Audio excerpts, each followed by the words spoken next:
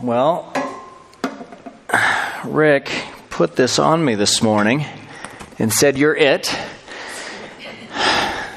So after learning about a year and a half ago when I preached that I had pushed down a Afghan boy off a bicycle in Jesus' name, it took a while to have me come up again.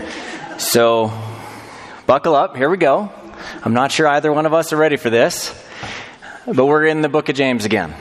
So we've been, how many weeks in this book? Maybe 8 or 10 weeks now, going through a significant a letter that James wrote. So over the last couple of weeks, Andy and I, my wife, we have been talking about kind of a concept, a perspective of the Christian life that we really needed to, I think we need to apply to this book. When you get to know Christ and you follow Him, whether you are a child or whether you are an adult, I was 16 years old for me, we go on a road, on a journey from that point, and and it's the process that we sometimes get backwards. And so that's a little bit of what I want to talk about today, is the process of being a Christian and how we sometimes get some things backwards. So if you want to throw this first slide on, there's really two perspectives of the Christian life. Often we come in, we believe, in both of these perspectives, it starts with belief. But then what we often do is we behave next. We're told all the things that you're supposed to do or not do. And then we have a sense, in perspective one, of belonging. We've believed, we've behaved, we look like a Christian now, and then we belong. Perspective two is where I think we need to go. And I'm going to circle back to this at the end. But we believe first, then automatically we belong. And then after that, we become, and then behavior comes last.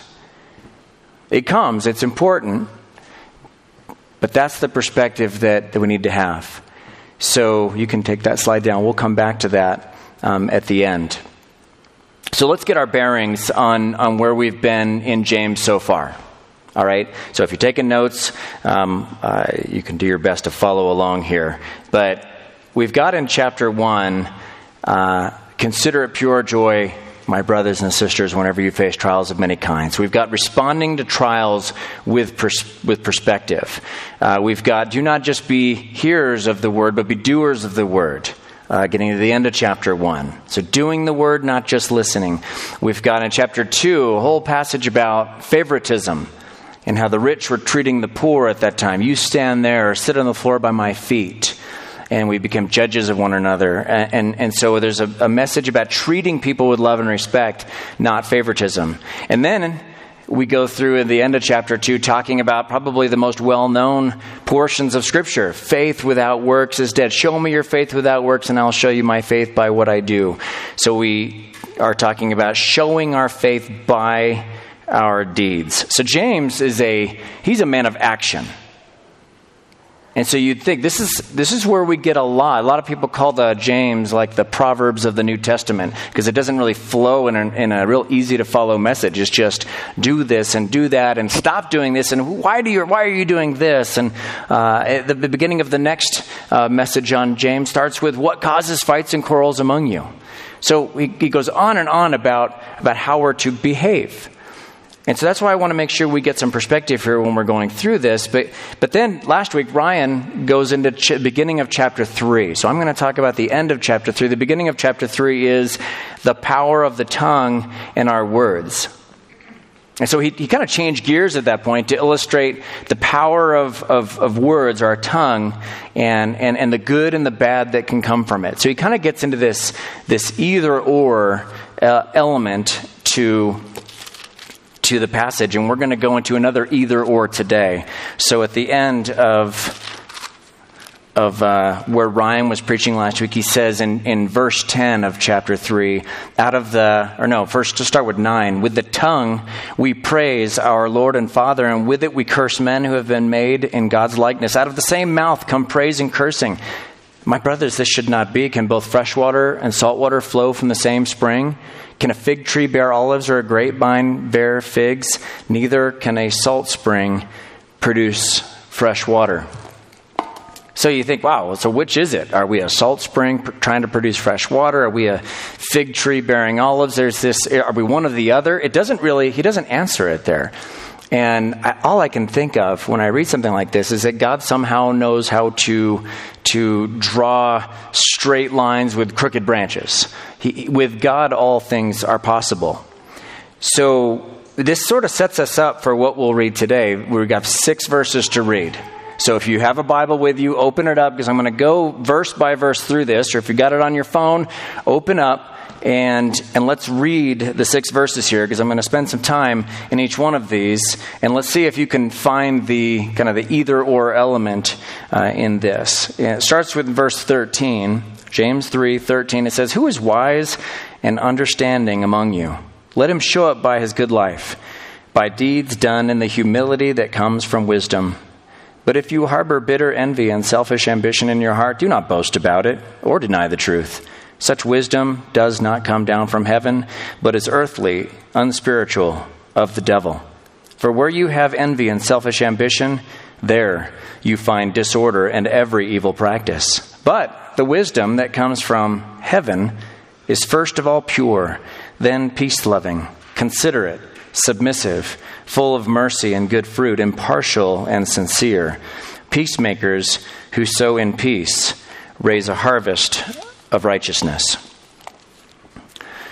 So right now I'm going to lay out the problem, and at the end we're going to lay out the solution. So if we can get the slide up that tells us about our problem. So the problem is this: there's a battle within us between the wisdom from below and the wisdom from above. Are we kind of like a salt spring trying to produce fresh water? We have this constant dynamic of a battle that's always happening in our lives. So that's what I want you to be thinking of throughout the time here, is this problem, the battle within us between the wisdom from below and the wisdom from above. So let's unpack the passage a little here. In verse 13, he says this: "Who is wise and understanding among you? Let them show it by their good life, by deeds done in the humility that comes from wisdom." So let them show it by their good life. Now in the King James Version, it uses the word for life, it uses the word conversation. An older English word that meant not just, we think of just our words, right? Which is, of course, what we've just finished talking about at the end of the middle part of chapter 3 of James on the tongue. So really, this is both. Let them show it by their good life, by deeds that come from the humility that comes from wisdom. So here we have an account of wisdom in this verse and its distinguishing marks. We've got, you can't have wisdom without laying up a store of knowledge. So you've got knowledge, but you can't value that knowledge if you don't know how to rightly apply the knowledge in your life. So these two are really inseparable. It's not just knowing stuff. It's knowing how to use it in your life. And so the good life, the conversation and deeds, they're really this. They're words and actions that they do 3 things. They inform, they heal, and they do good. Seems pretty simple, right? They inform, they heal, they do good. With your words, with your actions. Is that are you marked by that kind of wisdom? And so here we're just kind of getting the distinguishing marks of what wisdom is. But it also says that it's by deeds done in the humility that comes from wisdom. So humility is a huge word here. So I'm going to borrow from a Welsh minister and commentator from the early 1700s, Matthew Henry. So I don't know, it's probably going to be kind of tightly packed in here, but I don't know if you can read it. I'm going to read this to you. So this is what Matthew Henry says. He says, "True wisdom may be known by the humility," or he uses the word meekness. So meekness and humility are often interchangeable here. But he says, I'm going to use the word wisdom or humility. "True wisdom may be known by the humility of the spirit and temper. It is a great instance of wisdom prudently to bridle our own anger and patiently to bear the anger of others. And as wisdom will evidence itself in humility, so humility will be a great friend to wisdom. For nothing hinders the regular apprehension, the solid judgment, and impartiality of thought necessary to our acting wisely, so much as passion, When we are mild and calm, we are best able to hear reason and best able to speak it. Wisdom produces humility, and humility increases wisdom. So here we see humility's relationship to wisdom. Now, what is humility? So a contemporary theologian, J.D. Walt, and that's the next slide up here, says this. It says, humility is tricky. As sure as you consider yourself a humble person, you can be sure you're not. What is humility? Sometimes, to get at a word's meaning, it helps to consider its opposite. What do you think is the opposite of humility? The knee-jerk reaction answer, pride. I used to think of humility as thinking less of oneself. Later, I thought of it as thinking of oneself less. I'll read that again. I used to think of humility as thinking less of oneself. Later, I thought of it as thinking of oneself less. Philippians chapter 2, verses 3 and 4 goes on with this. It says, do nothing out of selfish ambition or vain conceit, but in humility consider others better than yourselves. Each of you should look not only to your own interests, but also to the interests of others. So back to J.D. Walt, he continues, he says, according to Scripture, the opposite of humility is not pride, but selfishness. And therein lies the problem with our definitions. They are all self-referential. We can't even talk about humility without somehow referencing the self. Here's what I'm slowly learning. Humility is not about self at all. Humility is all about others. Humility is not putting yourself down. That's false humility. Humility is about lifting others up. If I'm about me, I am selfish. If I'm about you, I am humble. I really do think it's that simple. So in order to show that you are wise and understanding by your good life and deeds, there has to be some humility involved in that. And so sometimes humility is just a hard word to grasp, a hard concept to understand. Here I think we've a little light shed on that through the passage in Philippians, that it's other-focused. That is the one antidote to what I'm about to read next, is the next verse. So we've just read, who is wise and understanding among you? Let them show it by their good life, by deeds done in the humility that comes from wisdom. Verse 14 says, but if you harbor bitter envy and selfish ambition in your hearts, do not boast about it or deny the truth. So what is bitter envy and selfish ambition? Oh, let's just use some definitions first. So envy, ambition. There's the nouns involved here, or verb, depending on how you use it. Envy is this: desire to have a quality, possession, or other desirable attribute belonging to someone else. Desire to have a quality, possession, or other desirable attribute belonging to someone else. Ambition, desire and determination to achieve success. Well, those don't sound in themselves always so bad. Now, especially with envy, and another word used in some of your translations, it might be jealousy. And so I really looked into it. They're nearly interchangeable words. Now, sometimes we view jealousy as having to do with something that's yours, and envy is having to do with something that's somebody else's. And so I've seen all these different definitions out there and use them as they're helpful. But really, in Scripture, jealousy actually can be a virtue. God is jealous. A husband and a wife can be jealous for each other because they belong to each other. If it appears that someone else has them, we actually can be jealous. And then, in James 4, the very next chapter, 4 verse 5, it says, or do you think the Scripture says without reason that the Spirit He caused to live in us envies intensely? I remember reading that thinking, I thought envy was just a bad thing. Yet there's something in us or about us that God envies intensely. He wants. Now, obviously, there's things God can do that we can't do. So part of that involves this. Now, and ambition's easier. When it comes to ambition, you've got Paul saying, I made it my ambition to preach the gospel where Christ is not known. So again, envy, jealousy, ambition in themselves may not be a bad thing. But I don't think that's what he's talking about here. I don't think James is telling us about that kind of envy or ambition. Here it says, if you harbor bitter envy and selfish ambition in your hearts, do not boast about it or deny the truth. So selfish ambition is easier. It's a little more obvious. It's the envy, or it's the desire and determination to achieve success for my own ends, for my glory. So that usually is more obvious. We all might recognize that temptation in us to have selfish ambition. Envy, though, is probably something that's going to hit closer to home in that we do this. It says bitter envy. So what usually comes before envy? Anybody?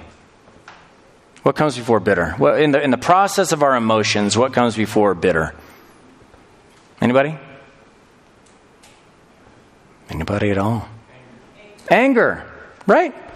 Anger often comes before that. What comes before anger often? Comparison. Desire. But even in terms of a negative emotion, well, let me ask you this. You ever said, I'm not angry, I'm just frustrated? Anybody do that? So we have frustration. You can go on. We've got irritation, impatience. I can't tell you how many times I've said that to my wife. I'm not angry right now. I'm just frustrated. And I'm really annoyed that you're pointing this out to me right now.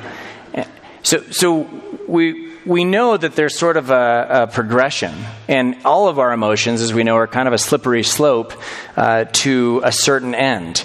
And that end here is a bitter envy. In fact, you've got James chapter 1 telling us that in 1:19, I think one of the most powerful scriptures, that I think 93% of all of my sins would go away if I obeyed this one verse in James 1:19. Everyone should be quick to listen, slow to speak, and slow to become angry. We all know that verse. It's probably one of the most well-known verses in the book of James.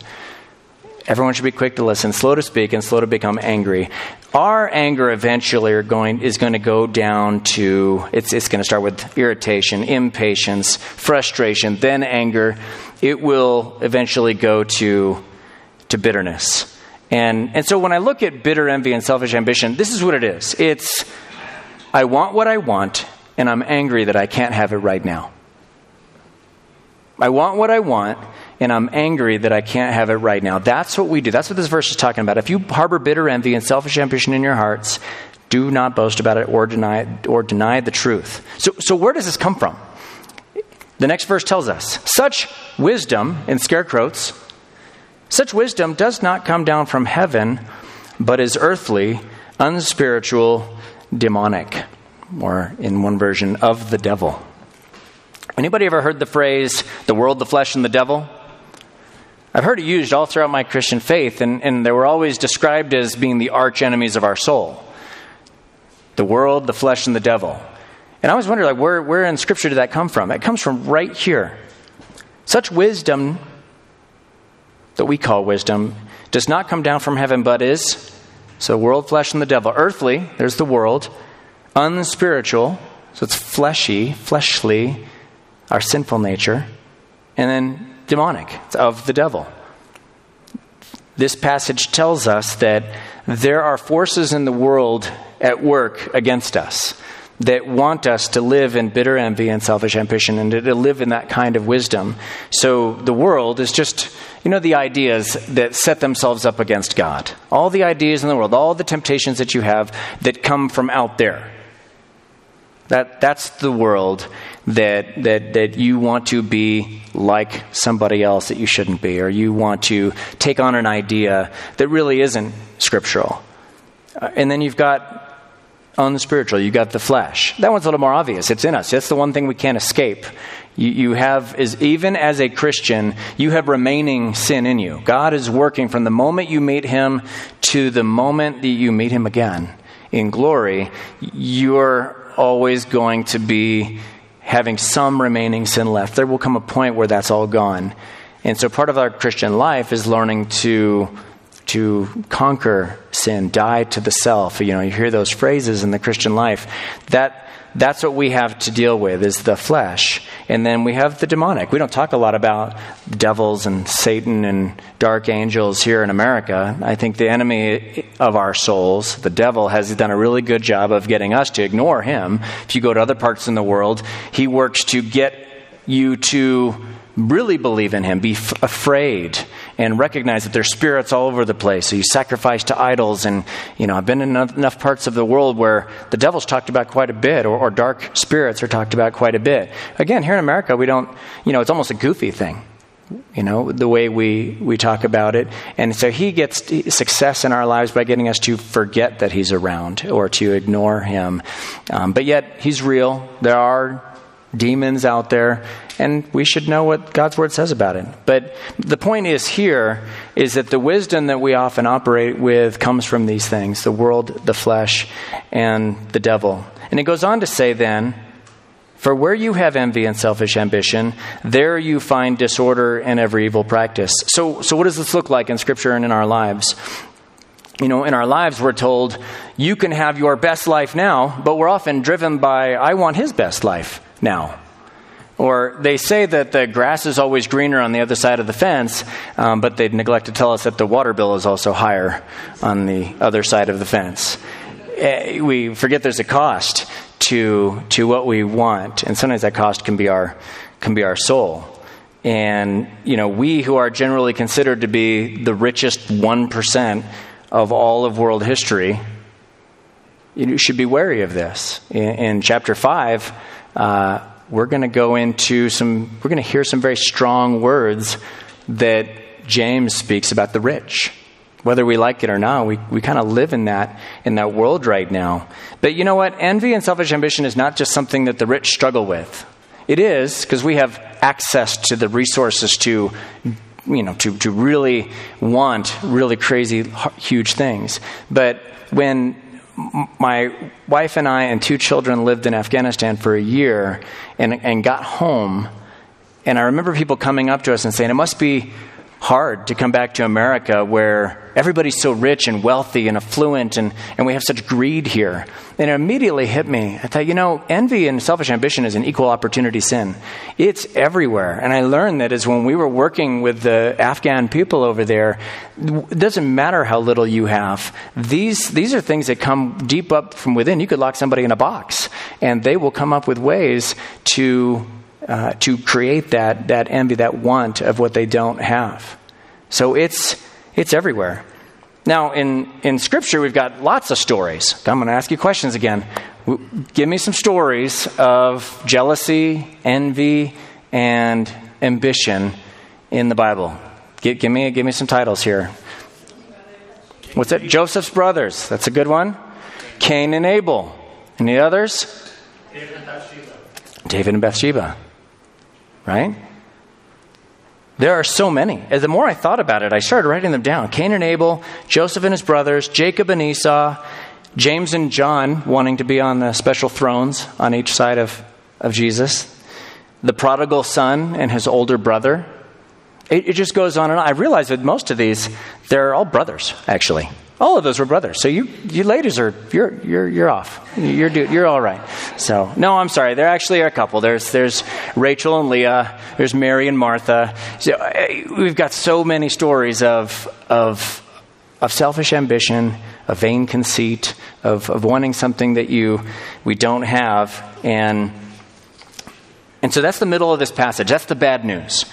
So we've got, from the beginning again, who is wise and understanding among you? Let them show it by their good life, by deeds done in the humility that comes from wisdom.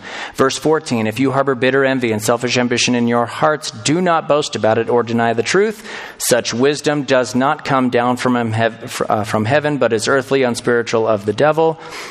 For where you have envy and selfish ambition, there you find disorder and every evil practice. So again, remember the problem. There's a battle within us between the wisdom from below and a wisdom from above. So I just talked about the wisdom that's from below. But in verse 17, it says, the wisdom that comes from heaven is first of all pure, then peace-loving, considerate, submissive, full of mercy and good fruit, impartial and sincere. So this wisdom that we want, one of the key markers of this one that we sometimes forget is that it comes from heaven. In the first chapter of James, in verse 5, it says, if any of you lacks wisdom, he should ask God, who gives generously to all without finding fault. This is the thing that should be the greatest relief for us. God gives us the wisdom. That wisdom is not the wisdom that you hearing from me, or us reading a book, or listening to other sermons online, or standing under great musical worship. None of those things bring wisdom. God is the one. Like, we can't generate up enough energy to get that wisdom. You can't study up enough to get that wisdom. It is from God. And like I said, that should take a burden off of our shoulders. If any of you lacks wisdom, he should ask God, who gives generously to all without finding fault. We just heard about the, quote, wisdom that does not come from heaven. So here we got a list. And whenever you see a list, I don't know about you, but sometimes I tend to just zip through lists in the Bible and just, yep. They're all pretty much the same. And I want to encourage you, since I don't have time to do it now, I'm going to go through each one of these, but I want to encourage you to take some time to write down each one of these on your own and to really meditate on if this really is the characteristic of true wisdom. Now, it does have something to do with you. It's given from God, but you actually have to do something to get it. It's a weird paradox right there. So, because you can't read these things without realizing, I have to do some things here. So it starts with, it is pure. It's without mixture of anything that would debase it. It doesn't include my opinions. It doesn't include my sins, my fears, but only what I know of God and his word. The more you read about God, the more you know and hear about God, there's a purity that can come. And then it says it's peace-loving. Peace follows purity and depends on it. Truly wise people try to preserve peace when it is present and to make peace where it has been lost. That's huge. Any of you have children know how much time you spend trying to bring peace in your family, how you value that when there's peace. True wisdom is peace-loving. It's not just conflict escaping. That's not what true wisdom is. It's peace-loving. You're going after it. Then it's considerate, thinking of others' thoughts and needs before your own. That's pretty clear. Submissive. Submission to God's truth and his ways. And willing to submit or defer to others when appropriate. Men and women. The Spirit of God is in each one of us. I've gained more in wisdom from my wife than anybody in this world, just through her submitting to me and me submitting to her in terms of what God speaks through us. It's full of mercy and good fruit. Now, most of the fruit of the Spirit mentioned in Galatians chapter 5, love, joy, peace, patience, kindness, goodness. If you read through those, not all of them, but most of them are other-focused. Some of them are just within you, the fruit that it really, in and of itself, might just affect you. But most of them have to do with others. You can't do them without having someone else in your life. So most of that is other-focused. The interesting here is it includes mercy. Now, mercy is a willingness to forgive those that offend, and because true wisdom knows that others are in this battle too. Because that's what we're going to keep coming back to, is that we're in a battle that's not going to be won at the end of this sermon because you learned something. You're in a battle that's going to be ongoing. It's also impartial. The original word adiakritos signifies to be without suspicion or free from judging, making no undue surmises nor differences in our conduct towards one person more than another. It doesn't make assumptions. And then it is the last one here, sincere. Other translations say without hypocrisy. This kind of goes back really full circle to the word pure. You say what you mean. True wisdom says what it means, and it means what it says. And then it ends, the whole passage here ends in verse 18 with an interesting phrase that I probably had to think more about this one than any of the verses.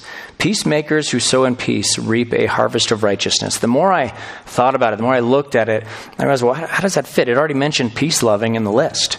But it ends with peacemakers who sow in peace. It really is sort of describing the person who has true wisdom as a peacemaker. So there's your summary description, is that they're a peacemaker, but what do? They sow in peace, and then they reap a harvest of righteousness. So again, this is one of those things that's other-focused. If you're reaping a harvest of righteousness outside of you, well, inanimate objects aren't going to be righteous.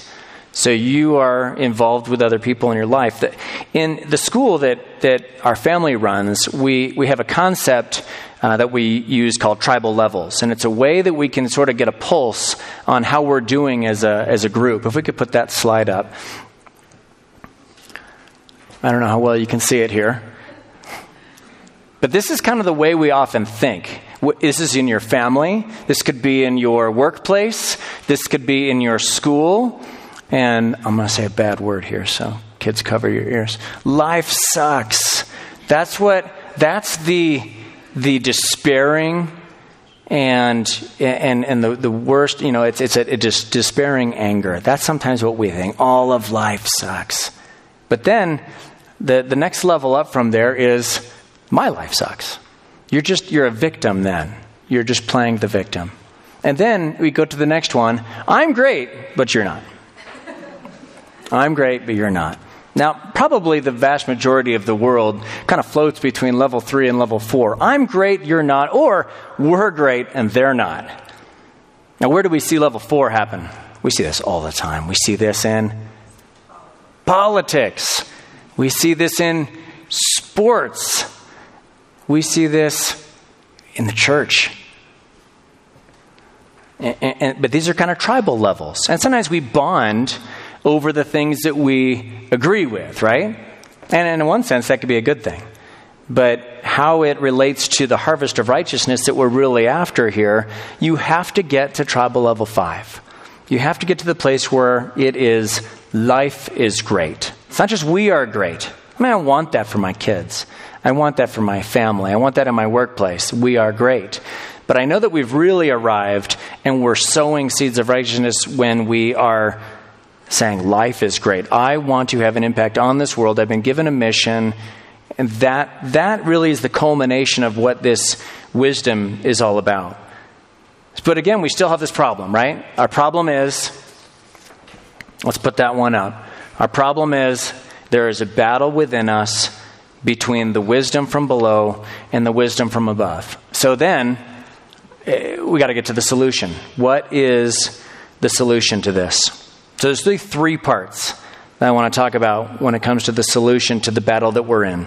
I don't know if we have this up here, but the first one is hopefully obvious. It's to recognize the differences between them. So we've just talked about some of the differences between the wisdom from below and the wisdom from above. So just recognition, just like anything. You don't get to repentance until you confess and are aware of your own sin. You don't know that you need Jesus until you recognize certain realities about yourself. So recognizing the differences between those things. Number 2 is be who you are in order to reveal who you are.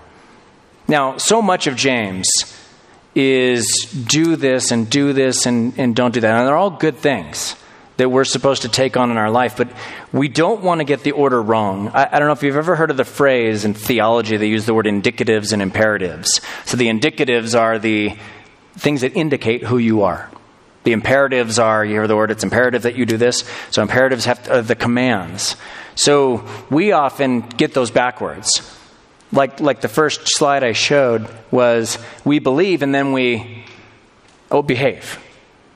We try to do a bunch of stuff so that Jesus will be happy with us and that the church will see me as a good and healthy Christian, and then I'll feel like I really belong. So we get the imperatives first. And you do that long enough and you become the people that Jesus spoke most strongly against in the Bible was the Pharisees. They knew all the right stuff, but they didn't really have a relationship. Jesus said, I never knew you.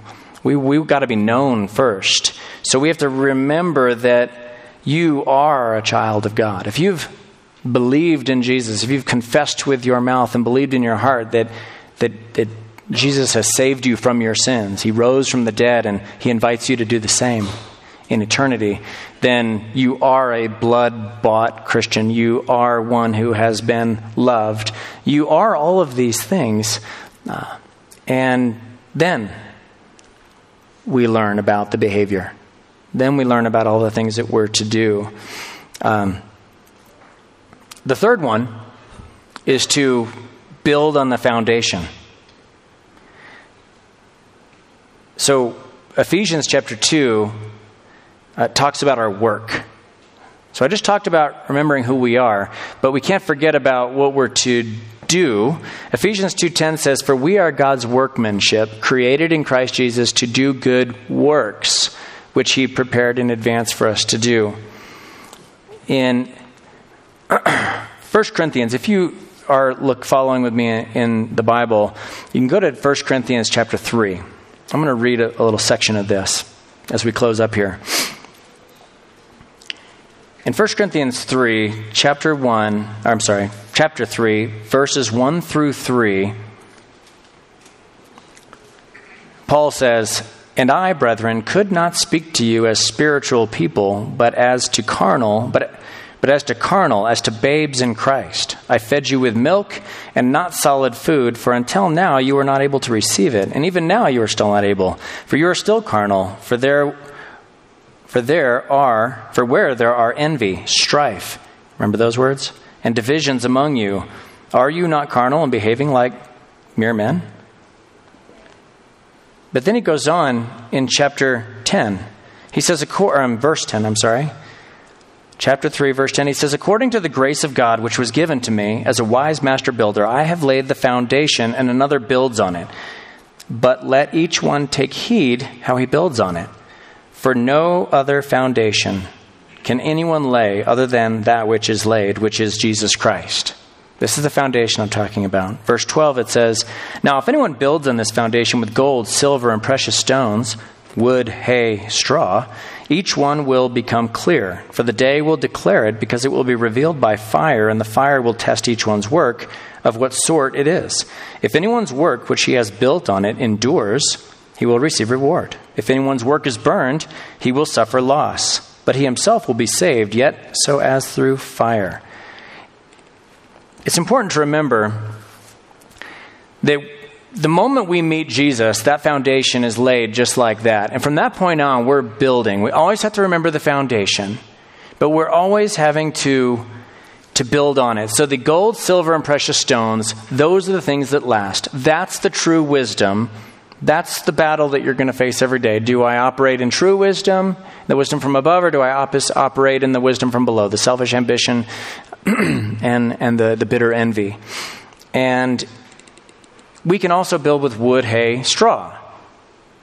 So one way or another, we're going to build on our Christian faith. And at the end, yes, some of us may have just the foundation left. It's just with Jesus that we're getting through the pearly gates. And that's good news, really, because for many of us, we feel broken and we feel weak and we feel we can't do it. Now it's what we have a community for, where we can urge one another on and we can keep pushing one another to do good works. But we want to do those good works not so that we can get to him, but because he already has accepted us. We want to be who we are. If you work, you got to work for the right reason. So therefore, work. Spend your energy like crazy on good works. But just know that they're his good works. If you can remember that, you can work really, really hard to do all the things that are listed here. Be pure, be peace-loving, be considerate. All of those things you can do because they're his good works and he gets the credit, not you. So if we want to put that slide up again that listed the two perspectives, we've got earthly wisdom on the left, believe and then behave. We've got heavenly wisdom on the right, believe, belong, become, and behave. That's what we need to remember as we're reading through the book of James, this letter that James wrote, because it is so full of action. We will have a tendency to want to just follow a bunch of rules and not really do it from a heart that knows him, that is in relationship with him. So with the way I want to end this here is to remind us of what Jesus said. I want to let Jesus have the last word. In Matthew chapter 11, Jesus says, I love this part, he says, I praise you, Father, Lord of heaven and earth, because you have hidden these things from the wise and learned and revealed them to little children. Yes, Father, for this was your good pleasure. Now I read that word wise in a different way. Because why would he hide those things from the people he wants to be wise? He says, you've hidden those things from the wise and learned and revealed them to little children. That's us. That's who we want to be, is the little children. And then he says in verse 28, he says, come to me, all you are weary and burdened, and I will give you rest. You know, on a day like today, you know, isn't this what you need to hear? I mean, you wake after a little sleep, you prepare for another hard day at work, you feel the weight of the responsibility, you feel pulled every which way by the people you're responsible for, and then you go to bed wondering if it will be recognized. And then there's the men and all the work they do. We need to recognize that we need rest. We must have that. And he goes on and he says, come to me all you are weary and burdened, and I will give you rest. Take my yoke upon you and learn from me, for I am gentle and humble in heart, and you will find rest for your souls. For my yoke is easy and my burden is light. Let's pray. Father in heaven, I thank you that you have provided us the ultimate promise of rest in the midst of our battle. You have not promised to remove the battle from us, but you have promised to equip us with wisdom that we need in every day of our life. I pray that as we seek to follow your ways, as we seek to know you more, I pray that we would truly live in a way that honors you, but we would do so out of sincerity. We would do so knowing the truth of who we are and that we belong, and that our behavior, even that, our success in that behavior will be a result of your gift to us. We thank you for all these things, and